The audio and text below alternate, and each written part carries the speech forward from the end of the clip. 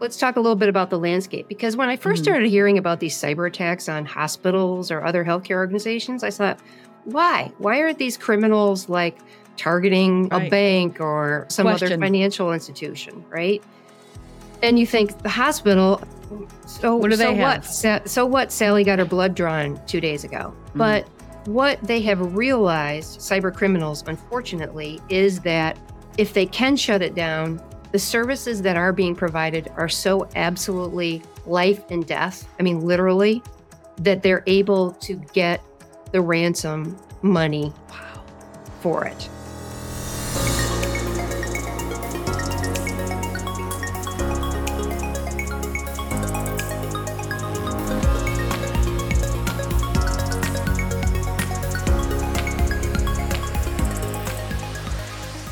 Hello, and welcome to a very special episode of The Rural Impact. I'm Michelle Rathman, and as I do every single time we're together, I mean it when I say I'm so thankful that you've joined us. And with that, I'm very appreciative for the follows, the likes, the shares. I'm loving the notes that you're sending me on LinkedIn. And so thank you for that. It means so much to me that these subjects that we're talking about are important to you as well. So today's episode is a very special one because we are talking about one of my favorite subjects.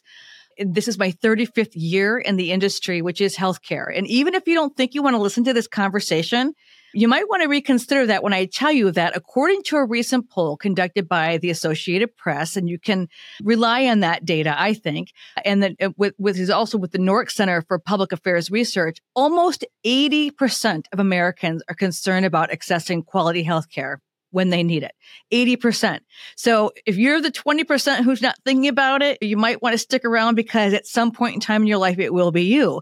And of those who were surveyed, Americans' satisfaction with the U.S. healthcare system is at an all-time low. More than half of the respondents of this poll said that the country does not handle healthcare well, either in general or for older adults. And when we're talking about rural, we all know that whole older, sicker, poorer factor.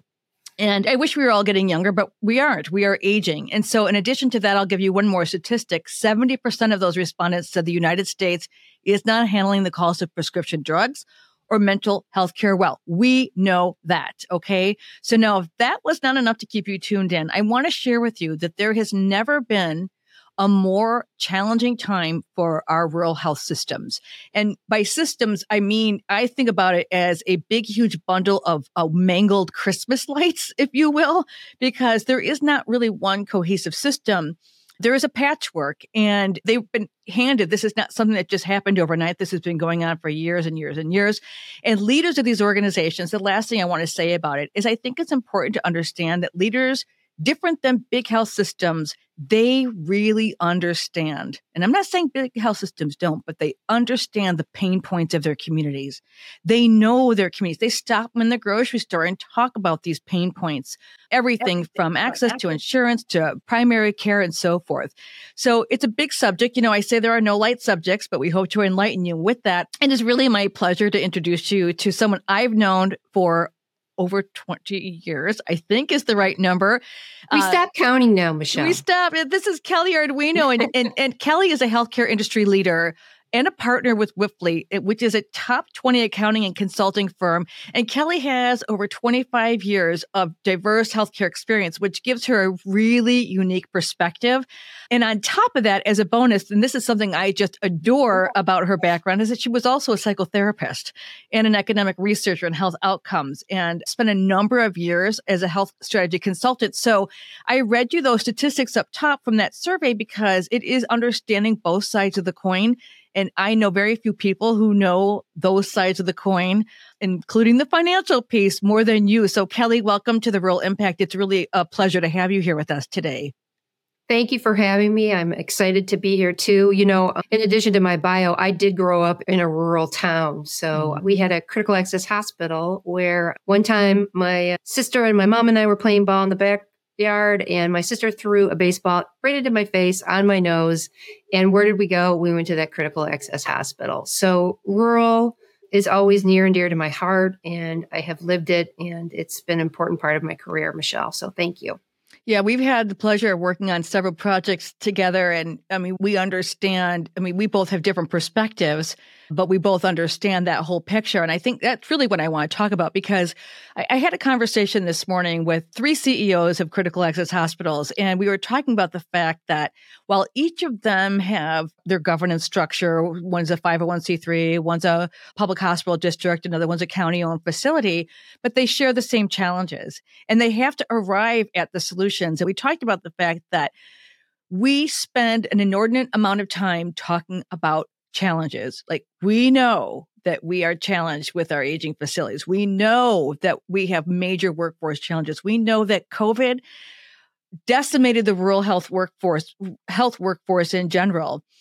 And so one of the things I want to talk to you about today, Kelly, is that the work that you are doing, and this is not just plugging Whiffly, this is saying you guys are really focused on solutions versus the challenges. And to understand the solutions, I think it's important to know the challenges, but you're focused on solutions. And so I want to talk to you about, just kind of go down our tick sheet of challenges and then talk a little bit about what can people expect in terms of if they're going to find a solution in 2024 and beyond, what are the things that they need to be thinking about? So let's first talk about workforce challenges, because you cannot escape any conversation in this world without talking about the shortages of doctors, nurses, phlebotomists, so forth and so on.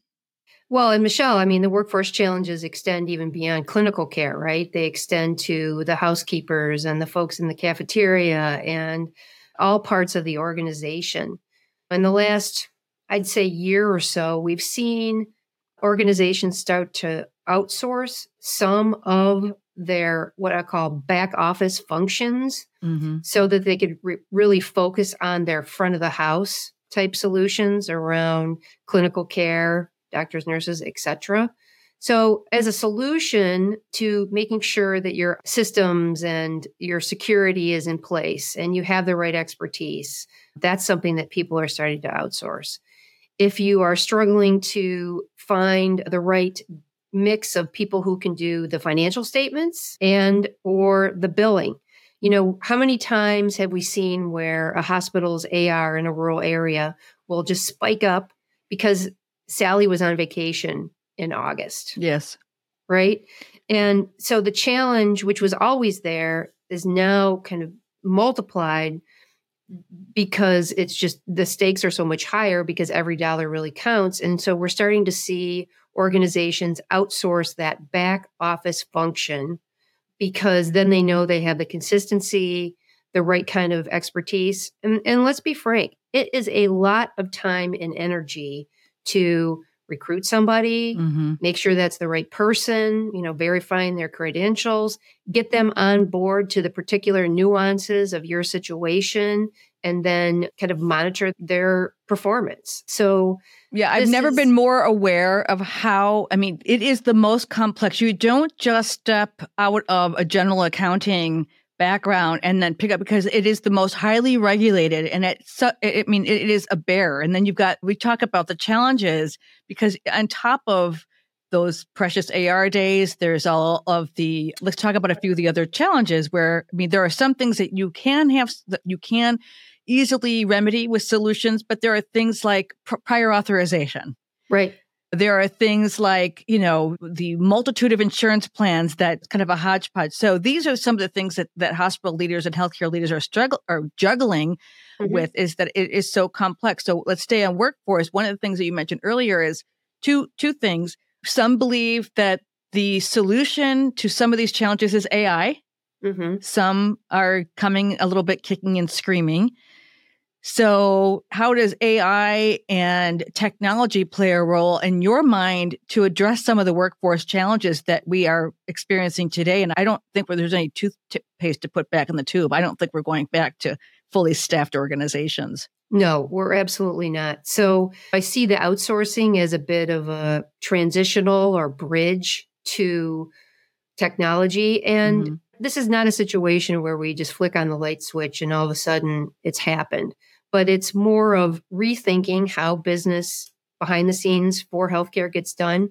What's kind of interesting with AI, because originally it started out, and there's still a lot of it, AI was all around the kind of the clinical side of the house, right? How do you optimize the diagnosis or ensure that the person is identified as at risk for falls and do interventions. But what we've found, at least in the evolution of AI right now, is that AI is almost better suited in the immediate term. And it's going to be a longer term evolution. Believe me, it's not, again, one and done. AI is well suited to automation of mundane tasks. And that's that whole back of the house, right? Non-clinical stuff that is absolutely essential for the financial health of the organization. And that also, again, has these workforce challenges. So in terms of what we see with AI, it's never a silver bullet for anything, but organizations are starting to think about, what does this look like over a longer term? How would I roll out AI solutions? Because think of them as not a one and done, but just part of the whole ecosystem of your employers. They're almost like, hey, we're hiring a new employee, and how does AI come on board with us? And then rolling that out over time. And where do you get the most bang for the buck first? Is this solution compatible with other solutions that we might want to add in the future?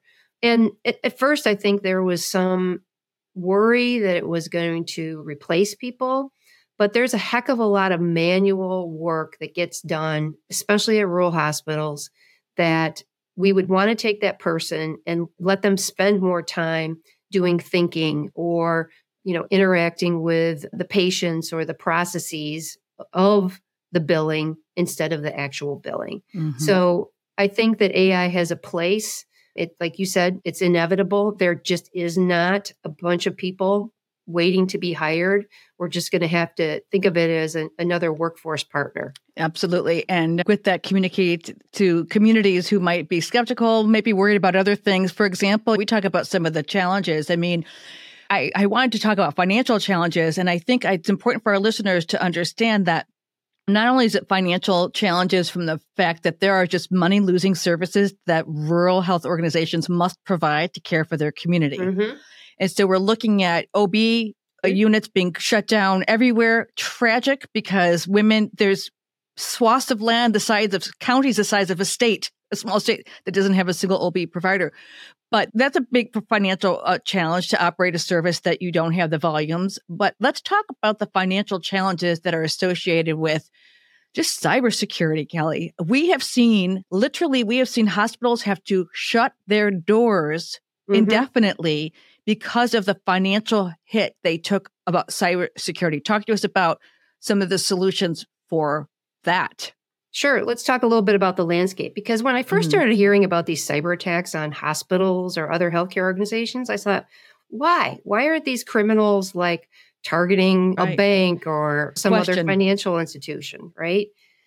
And you think the hospital, what do they have? So what? Sally got her blood drawn 2 days ago. But what they have realized, cyber criminals, unfortunately, is that if they can shut it down, the services that are being provided are so absolutely life and death, I mean, literally, that they're able to get the ransom money for it, right? I know, my brain doesn't go there, Michelle, but that is what we've been starting to understand about why healthcare organizations have been, kind of disproportionately targeted, because literally what they're doing is life and death. And so organizations have been paying the ransom to get that undone, because you're right, they absolutely do shut down. And for many years, we saw that cybersecurity, again, was kind of a low priority. It has really bubbled to the top. Yes. And back to this notion of many organizations don't even know where to start. They don't even know what their vulnerabilities are. Some of the solutions are hiring someone for a relatively low fee to hack you, like a friendly person. So I've been a party to understanding that was going on. I couldn't say anything. Yeah, absolutely, because that's how you learn where your vulnerabilities are, unfortunately. And if it's not someone friendly, it certainly could take your organization to its knees. So that is a significant, and people think it's not hitting small rural hospitals, but that is just simply not true.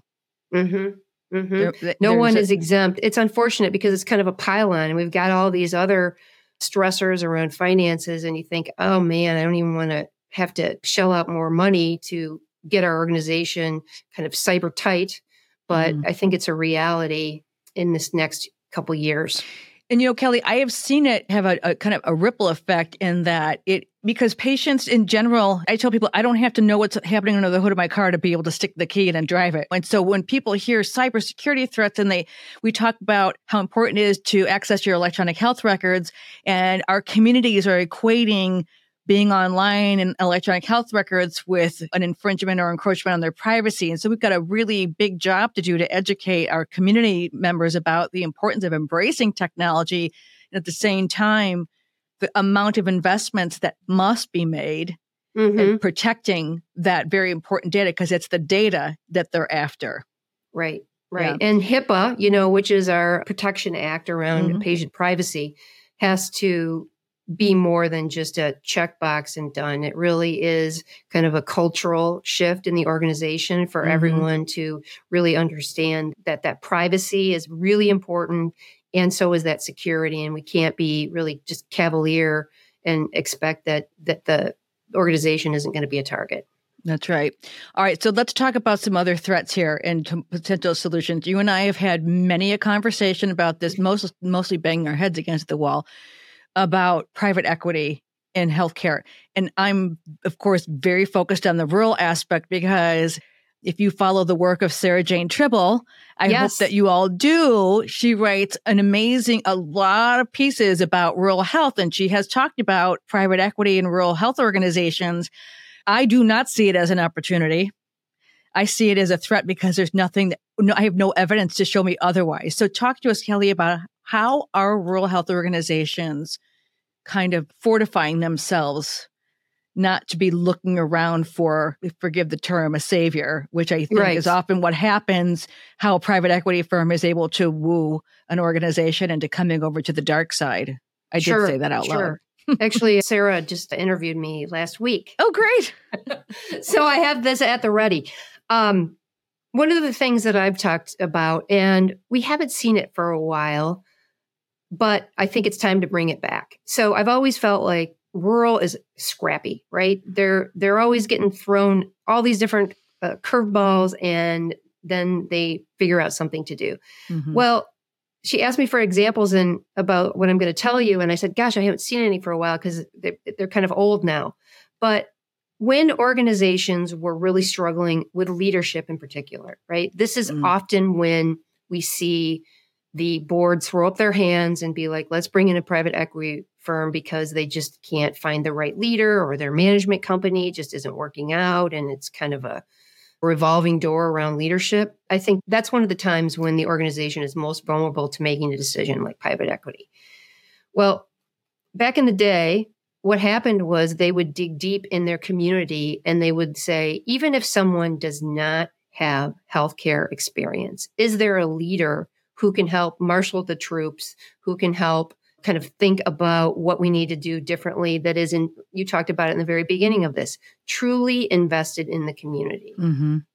I remember a hospital in the Upper Peninsula of Michigan. Heck, there's only 750,000 people in the whole Upper Peninsula. Right. They recruited the retired CEO from the mill. Oh, yeah. Paper mill. Yeah. And he served for almost 8 years, and he actually got a new hospital built where his predecessors had tried 3 times and failed. But he lived there. He knew the people.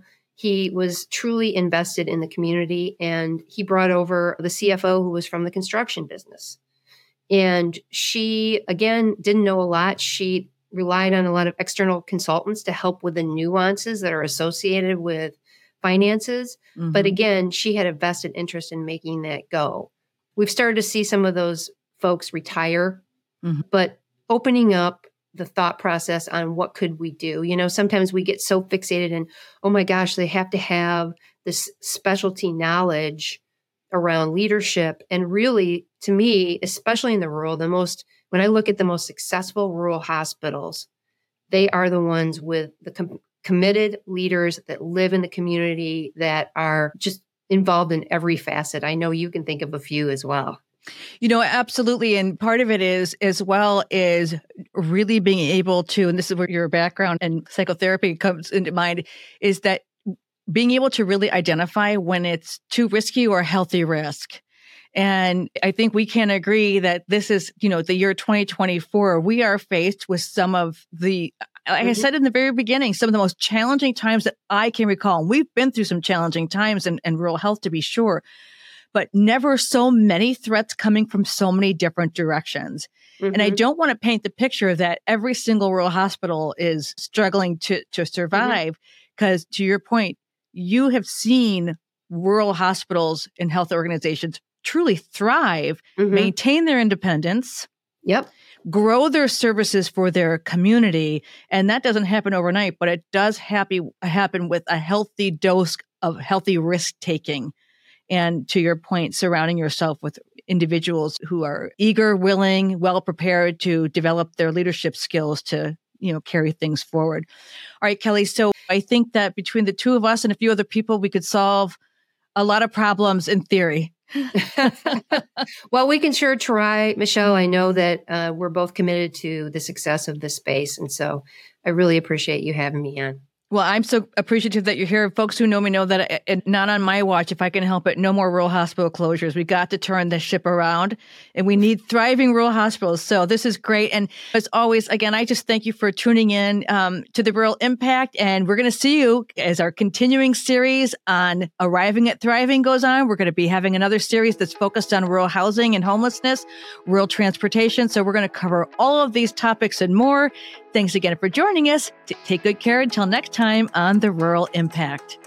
You've just heard a conversation about the role that local and state governments can play in ensuring every member of the community has the resources needed to not only survive, but thrive.